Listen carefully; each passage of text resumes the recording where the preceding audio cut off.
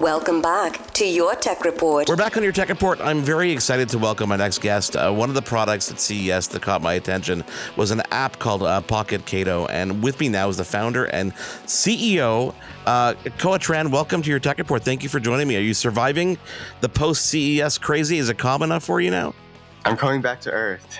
It still feels weird, but yeah, I'm asking everybody who was there if they had a chance to. Did you have a chance to walk the show floor a bit, or were you just stuck where you were? You know, we actually bought luggage scooters on the second day. Smart, very very smart. I realized if it weren't in the same hotel in the hall, there was no chance of getting there. So we rode around on these luggage scooters. So tell us about Pocket Kado. Where did this idea come from? And tell our audience what it does. So I was a product manager at Google.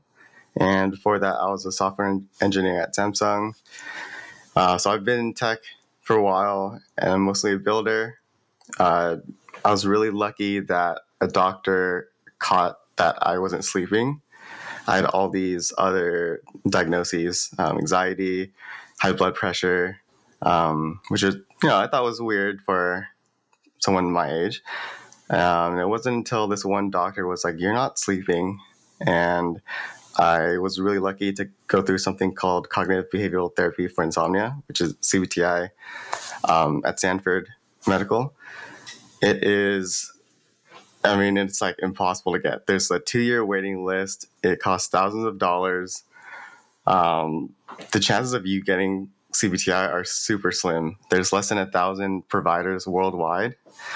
I was lucky, because I said, put me on the cancellation list, and I happened to pick up this random number this one day, and it was life-changing. I did not know insomnia was a behavioral problem. So everything you do from the moment you wake up, whether you get sunlight, whether you walk, how late you drink your coffee, what time you eat your meals, do you wind down, do you journal, what do you do before, actually going to bed? These are all things that people don't think about. They think it's just, I lied down and I can't sleep, right? But actually, sleep is a 24-hour phenomenon. And I was trying to explain this to my friends and family, and the reception was like, "Dude, that is the most unhelpful advice, because CBTI at Stanford, no one's going to take time off work to attend these long therapy sessions. It's super expensive, very inconvenient."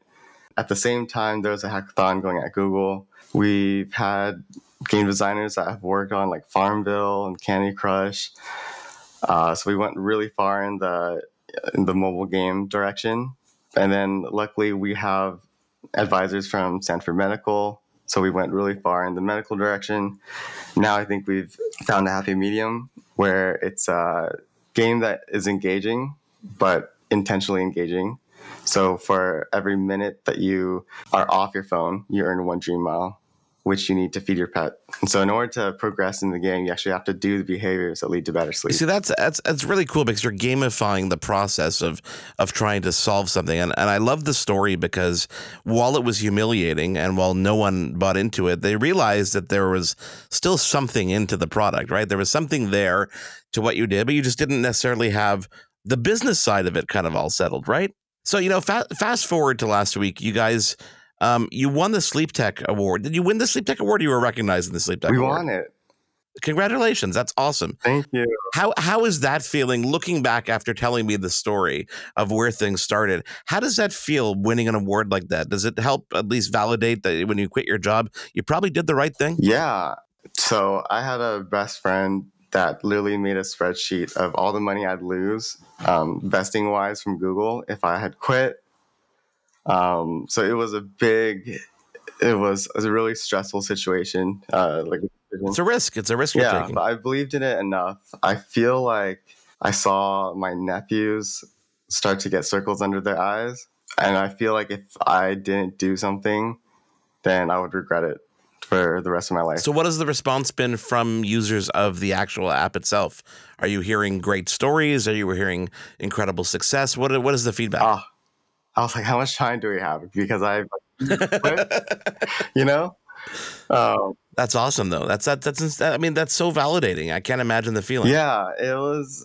I cried. Amazing.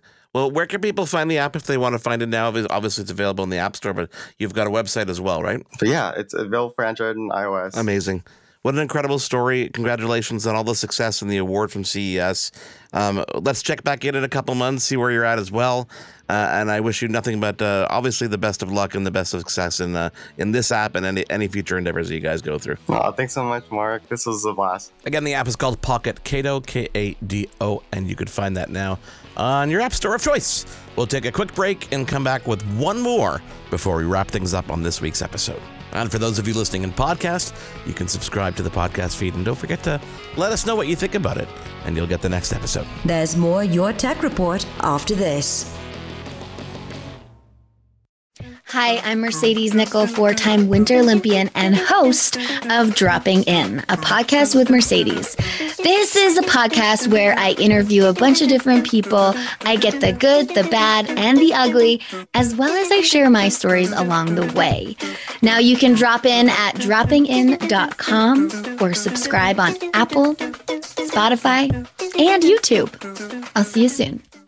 I'm Jeff Woods, and I'm shining a light on music and the rock stars who make it. He just was one of those people, he stood out. He was a magic guy. He really was a magic guy. We all have faults. He had the same amount of faults as we all had. This was before Led Zeppelin. Robert was full on. I mean, he was Led Zeppelin without the band behind him. He had the hair, the jeans, the whole thing, you know, and he was amazing. The Records and Rockstars podcast, heard around the world and yours to hear wherever you get podcasts. All the episodes from JeffWoodsRadio.com.